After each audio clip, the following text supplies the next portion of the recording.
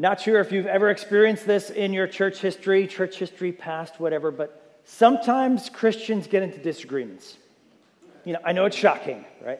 Sometimes Christians disagree, and they could disagree on the color of the carpet. They could disagree on worship songs, what the pastor should be wearing or not wearing. But sometimes they disagree on doctrine. Sometimes they disagree on theology, which has led people to say, well, we don't need theology then. We just need love. That's all we need. One such disagreement is this. Here's a critical question. Are people born basically good, or are people born basically sinful? Churches have been fighting over that one since the church was established. Back in the 4th century, there was a famous disagreement between a guy named Augustine and a fellow named Pelagius. And Pelagius had read some of Augustine's writings and decided, this guy's crazy. People are not basically sinful. We're born basically good. We have the power to not sin if we want to. We're basically good people. Pelagius maintained that people were born basically good. Augustine maintained that people were basically sinful and had no choice but to sin due to the original sin of Adam and Eve before us. Think about it. That question is a massively important question in our biblical worldview. Depending on what side you are on of the answer to that question, that impacts just about everything in the way that you see the world, and especially the people in the world. Who is right? And as we need to do when we're faced with theological questions of deep significance such as this, we need to ground ourselves firmly in the Word of God. And so we're going to do that today. If you're not there already, Romans 3. We are making our way through Romans. Last week, Pastor Josh took us into chapter 3 of Romans, where Paul continued to explore the idea or the thought that the Jews had some advantage over the Gentiles. Recall, they were saying, hey, maybe because we're the people of God, that God will cut us some slack in the sin department on Judgment Day. And surely the nation of Israel was special. God created them. He gave them the law. He gave them the oracles. He gave them the temple. He gave them the presence of his presence in the ark. But he said clearly, you're under no advantage when it comes to sin itself. Oddly enough, Paul is going to use those very oracles this week to show them how, though special, it does not mean that they're any more immune to the effects of sin than anyone else. So let's jump into Romans chapter 3. Look at verse 9. Paul says this, "What then? Are we Jews any better off? No, not at all. For we have already charged that all, both Jews and Greeks, are under sin. As it is written, none is righteous. No, not one. No one understands. No one seeks for God." We can feel the frustration of the Jews here this morning, and certainly in those first couple verses. Wait, hold on here, Paul. Pump the brakes. Are you saying that we are no better off than the Gentiles? Seriously? And Paul says, nope, not even a bit. You are not any better off than the Gentiles. And it's important to keep the context here. Better off in terms of what? And the answer is sin.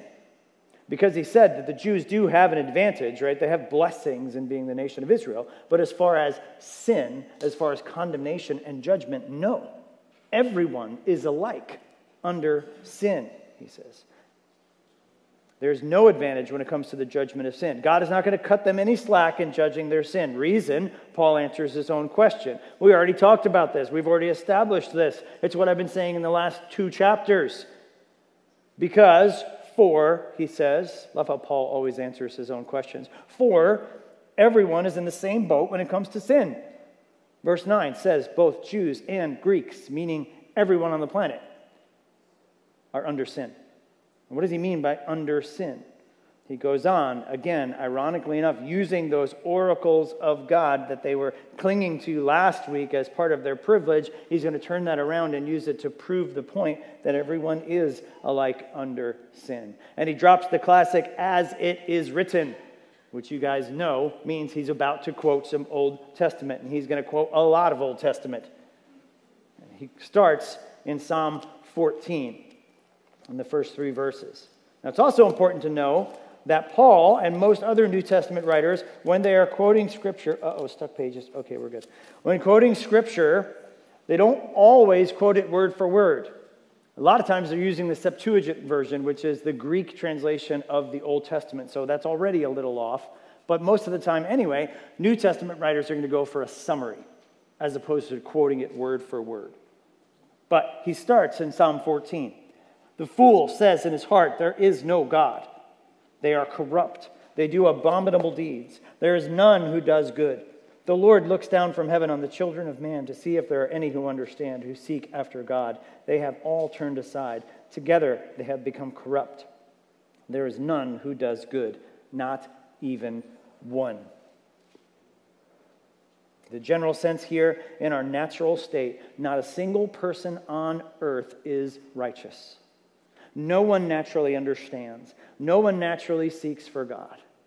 Elsewhere in 1 Corinthians 2:14, Paul writes that the natural person does not accept the things of the Spirit of God, for they are folly to him. In our natural state, we think God is a joke. In our natural state, we sin. Remember chapter 1? Paul dropped the theological nuclear bomb that everyone in the world knows that God exists, but they suppress the truth of his existence in their sin. They ignore that fact. Therefore, as the psalmist says, they are fools. Only a fool would say in his heart, despite overwhelming clear evidence that God exists, that there is no God. This happens every day. People suppress the knowledge of God in their sin, and it only proves that the default nature of every person on earth, no one is righteous. And they don't get it. Some don't even seem to care. We all, Jews, Gentiles, Americans, whoever or whomever, we're all alike under sin. Why? Because we're all under the curse of sin. And so I'll say the first point this way. Sin has infected every part of human nature. Sin has infected every part of human nature. This is a foundational theological truth and one of the first order issues of our faith. Sin has infected every part of our human nature. What this means, like Augustine said, is that we are not born inherently good. We are born rather sinful to our core. It's the doctrine of original sin from Adam and Eve, who were our first parents, our federal heads.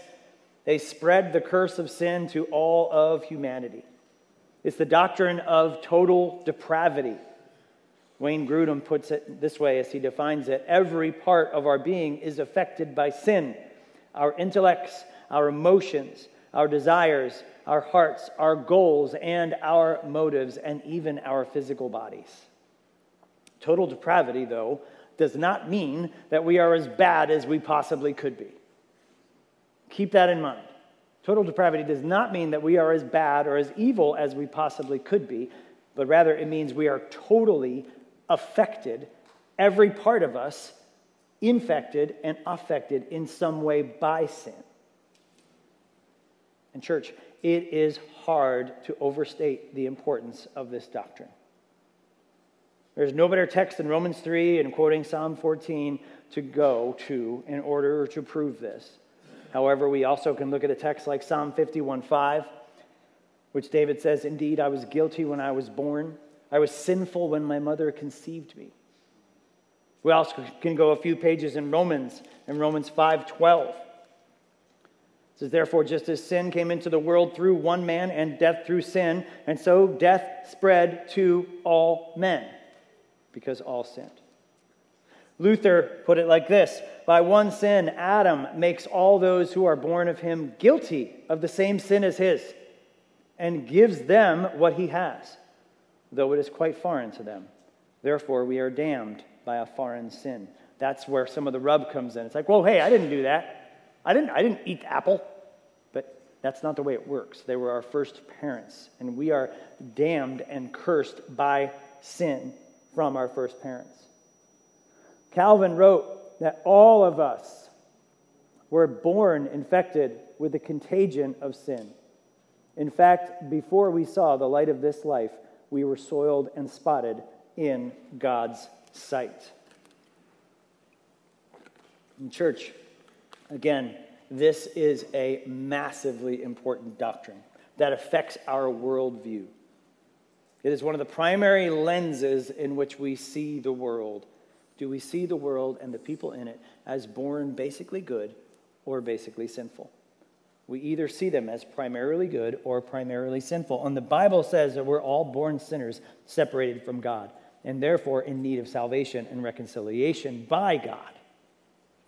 The Bible clearly proclaims that we're all under the curse of sin. Historic apostolic Christianity upheld this. I do not have nearly the time to go into all the quotes from the church fathers that would support this, but they're all there. And yet people still hold out the false idea that people are born basically good.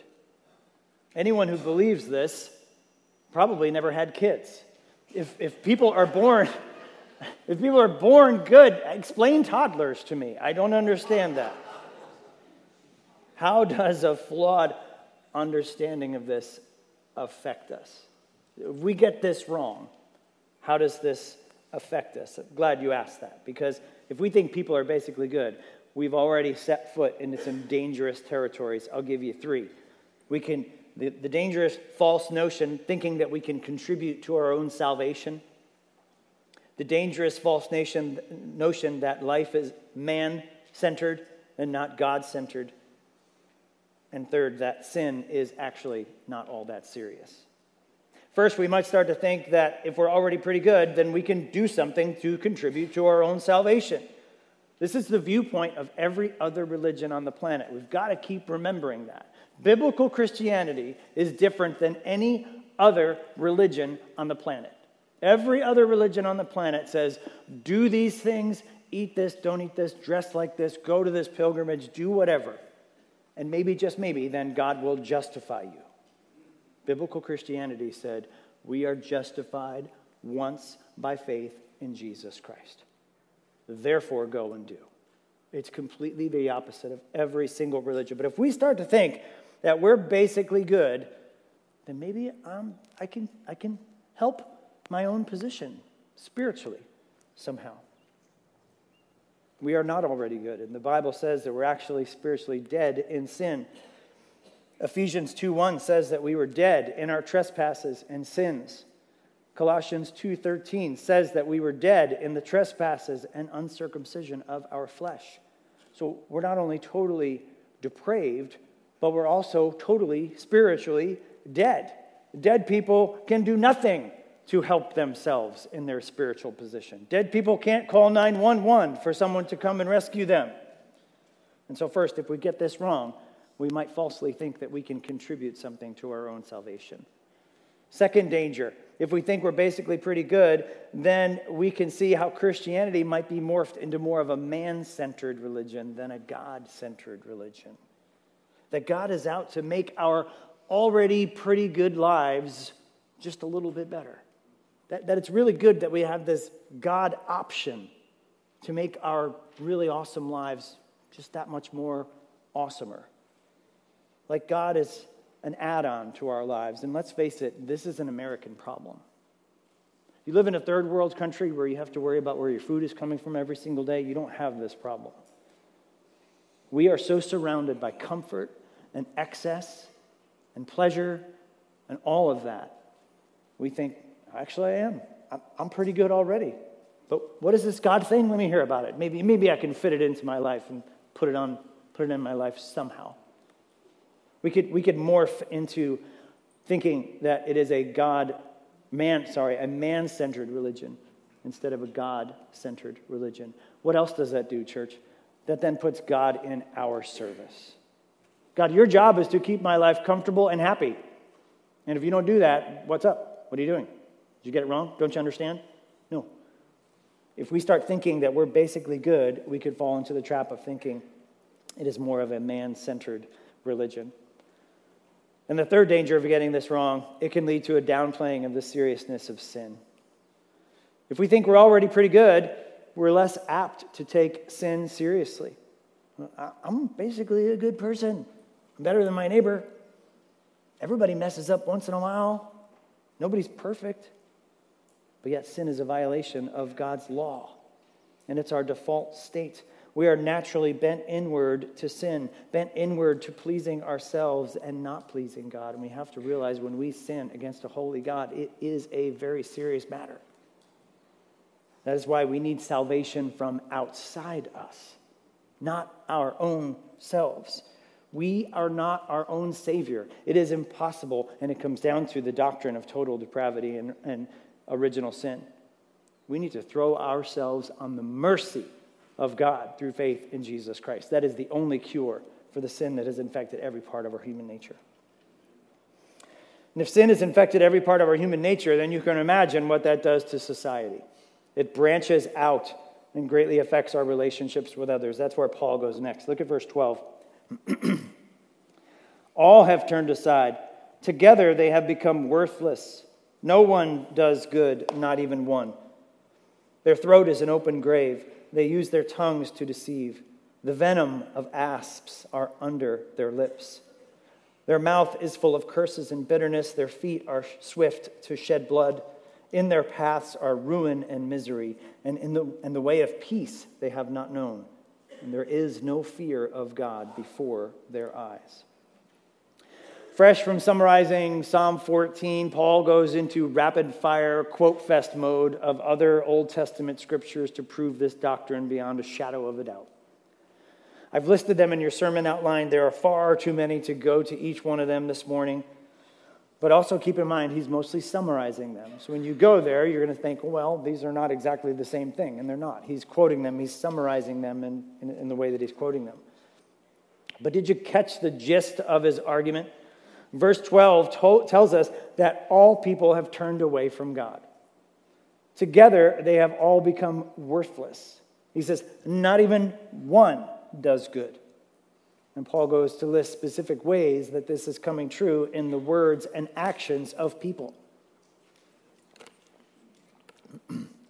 He says their throats are an open grave, meaning their words are defiling and dishonoring. Have an open grave at that time would be incredibly dishonoring. Not only that, you have a dead body in a hole in the ground. If somebody's walking around, they could fall into said hole in the ground with dead body. It's a metaphor for causing more death. Their throats, or their tongues rather, they deceive others. They lie to one another. They mislead one another. They trick one another. Their words are toxic poison like venom from a snake. Their mouth is full of curses and bitterness. Not only in deeds, but in words, right? Words wound us deeply. Paul quotes from all of these Psalms, Psalm 5, 140, Psalm 10, and Proverbs 1. He proves his point, and then he drops a big summary statement. Why? There is no fear of God before their eyes. David read it for us this morning from Psalm 36.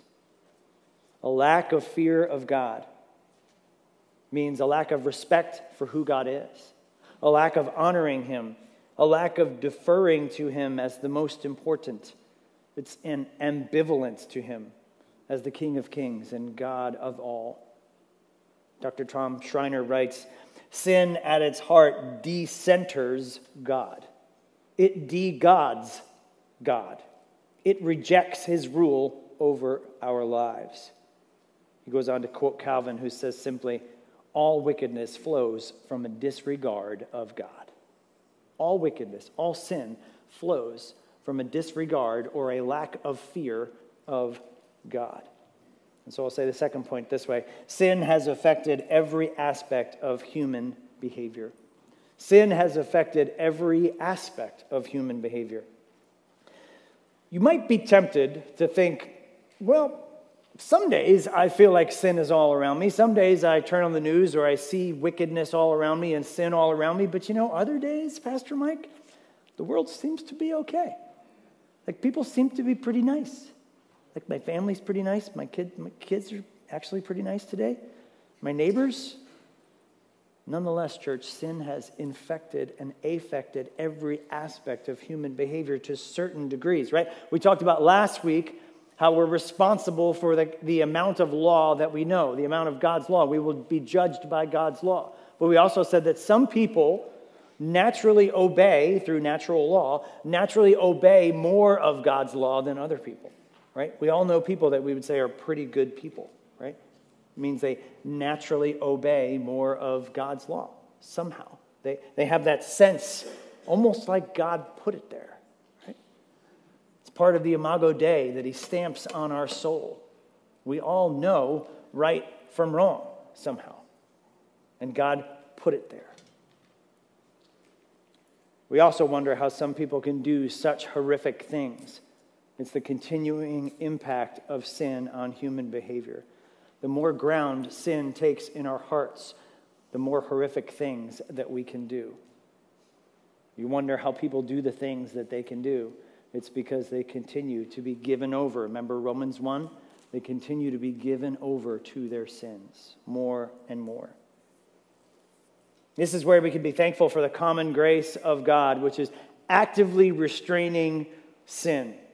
One of the purposes of the law is the muzzle we talked about. The threefold purposes of the law, the map, the muzzle, right, and the mirror.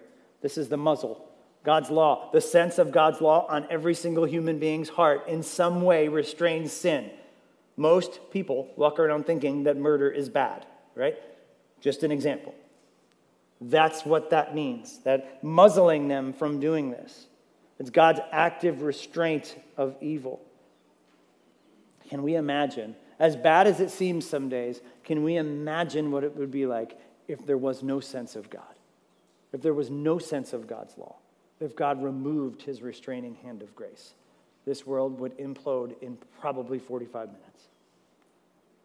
But we also, on a smaller scale, with our relationships with each other, we see how this doctrine of original sin and total depravity affects us.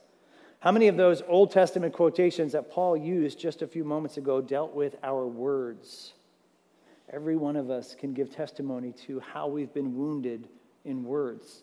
How many times someone has wounded us with words, or how many times we have wounded others with sinful words, poisonous words coming from mouths full of cursing and bitterness. How powerful are our words, church? They can be used for blessing or for cursing, destruction or healing. Can we just pause and reflect as the church of Jesus Christ how important our words are? We are called to use all things in our lives to glorify God, and our words are one of them. Jesus tells us that we will give an account for every careless word that we have spoken. And yet, how many words all day do we use? James famously talks about this in James chapter 3, starting in verse 5. So also the tongue is a small member, but yet it boasts of great things. How great a forest is set ablaze by such a small fire. And the tongue is a fire, a world of unrighteousness. The tongue is set among our members, staining the whole body, setting on fire the entire course of life, and set on fire by hell. For every kind of beast and bird and reptile and sea creature can be tamed and has been tamed by mankind, but no human being can tame the tongue. It is a restless evil, full of deadly poison. With it we bless our Lord and Father, and with it we curse people who are made in the likeness of God. From the same mouth come blessing and cursing. My brothers, these things ought not be so. Does a spring pour forth from the same opening both fresh and salt water? Can a fig tree, my brothers, bear olives, or a grapevine produce figs? Neither can a salt pond yield fresh water. Sin has impacted and affected every single aspect of our behavior. And Paul says, hey, Exhibit A is our words. We see that coming through in our words. But sin not only has consequences for the here and now, looming in the background of what Paul has been saying for these last 2 chapters is the future judgment of God. God using the standard of his law, and that's where Paul is going to land the plane this morning. Look at verse 19. He says, for we know that whatever the law says, it speaks to those who are under the law, so that every mouth may be stopped, and the whole world may be held accountable to God. For by works of the law, no human being will be justified in his sight, since through the law comes knowledge of sin. Yes, back to the law, back to judgment. These 2 verses, verses 19 and 20, are a summary of the last 2 chapters. Did you catch what Paul was saying in these 2 verses about the law of God? specifically, who is under the judgment of God's law? And he says, answer, everyone. Again, put this in the context of the Jews thinking that they had a special advantage as the people of God when it came time to judgment for sin. He makes it abundantly clear, you do not. Schreiner, again, helps us here by saying this: if the Jews had failed to be vindicated via the law, then no one will be justified by obedience to it. Look at verse 19 again. We know that whatever the law says, it speaks to those who are under the law, so that every mouth may be stopped and the whole world may be held accountable to God. The whole world is going to be held accountable to God at judgment under God's law. Jump back to chapter 2. Remember what Paul said in chapter 2 in verse 12. For all have sinned, all who have sinned without the law will also perish without the law. And all have sinned under the law will be judged by the law. It's what I was saying before. We all have some sense of God's law. It's written on our hearts. We have morality stamped on our hearts from our Creator to some degree. But the Jews, right, they knew God's law. They memorized God's law. They saw God's law. They had the sacrifices. They'll be held to a much higher standard. So Paul's actually saying, guess what? Instead of a lax standard, you guys will be held to a greater standard because of all people, you know the law better than anyone. The Jews who so intimately knew the law, they will be held to that standard. But even Gentiles knew some of the law because it's written on our hearts. So who will be held responsible for the law? Everyone. Every single person on earth will be judged according to the perfect standard of God's law. And how many of us have broken God's law? All of us. Worse yet, we know we have. That's what verse 20 says. For by works of the law, no human being will be justified in his sight, since through the law, watch this, comes knowledge of sin. First, Paul clarifies that it is impossible to be justified by obedience to the law. Primary reason, you've already broken the law. Before you even get the chance to say, I wonder if I could do this, I wonder if I could obey perfectly, you're out. You've already broken the law by the time you were 2 years old or whatever the first time was you disobeyed your parents, right? We know that, and we know in and of our hearts we break the law all the time. So it's impossible. It's logically impossible to try to be vindicated by something in which we've already violated. It doesn't make any sense. It can't happen. The law was never meant to justify us. But the law was meant, as Paul says, to show us our sin. Because when we sin, don't we feel that? We feel that guilt. We know something just happened. That's how the law of God works in our hearts. We break God's law and we feel guilty. We become aware of our sin because of the law of God and what just happened when we broke it. Paul illustrates this a few chapters from now and stealing from a future sermon in Romans 7, starting in verse 7. He says, what shall we say then? The law is sin? By no means. Yet if it had not been for the law, I would not have known sin. For I would not have known what it was to covet if the law had not said, you shall not covet. But sin, seizing an opportunity through the commandment, produced in me all kinds of covetousness. For apart from the law, sin lies dead. I was once alive apart from the law, but when the commandment came, sin came alive and I died. The very commandment that promised life proved to be death to me. For sin, seizing an opportunity through the commandment, deceived me, and through it killed me. So the law is holy, and the commandment is holy and righteous and good. He says this is the perfect standard of God. It is perfect, it is good, there's nothing wrong with the law of God, but we've all broken it. And we've all broken it because the law says do not covet. And so guess what? It triggers in your mind, I think I should covet. And we covet, and we break God's law. Parents, you know how this works. Kids, don't touch whatever the thing is. I'm going to leave the room. I'll be back. What happens? The first thing on the agenda list is touch that thing, right? Immediately. It's how it works in our minds. And then, of course, you judge the kids according to your law, which you told them, don't touch. And they just touched, right? But that idea of not touching it, what? Made them want to do that all the more. Same way with sin in us. That's the way it works with God's law. One day Jesus will come back, and he will come back to judge. And we have all failed. And we will be judged accordingly. And without an intercessor or without a mediator, we are all in eternal trouble. So third point, we are all subject to God's judgment under God's law. We're all subject to God's judgment under God's law. The law says, do not commit adultery and honor marriage. So what happens? We're tempted by porn, or we fantasize about another person. The law says, do not steal, and what happens? We're tempted to get what we think we need by cutting corners or doing anything necessary or just taking it outright. The law says to honor God and have no other gods before him. But yet we put all kinds of gods before him. Career, money, family, business, sports, whatever. And we all feel that conviction. That's the mirror effect of the law, right? We look in a mirror, we see ourselves. We look into the perfect mirror of God's law, and we see how we've broken God's law. When Jesus returns, we will all be in judgment, and without a mediator, we are all sunk. When we break God's law, we feel it. We feel guilty, the condemnation, the conviction of the law, the knowledge of sin, as Paul says, is there. And so that is our dilemma. That is all of our dilemma. Every single human being on the planet, this is our dilemma. The consequences of total depravity. That sin has infected every part of our human nature, and it has affected every aspect of our human behavior. And the worst part of it all, we're all subject to God's judgment, and we're all accountable to God under his law. That's the bad news. Welcome to Highlands Bible Church.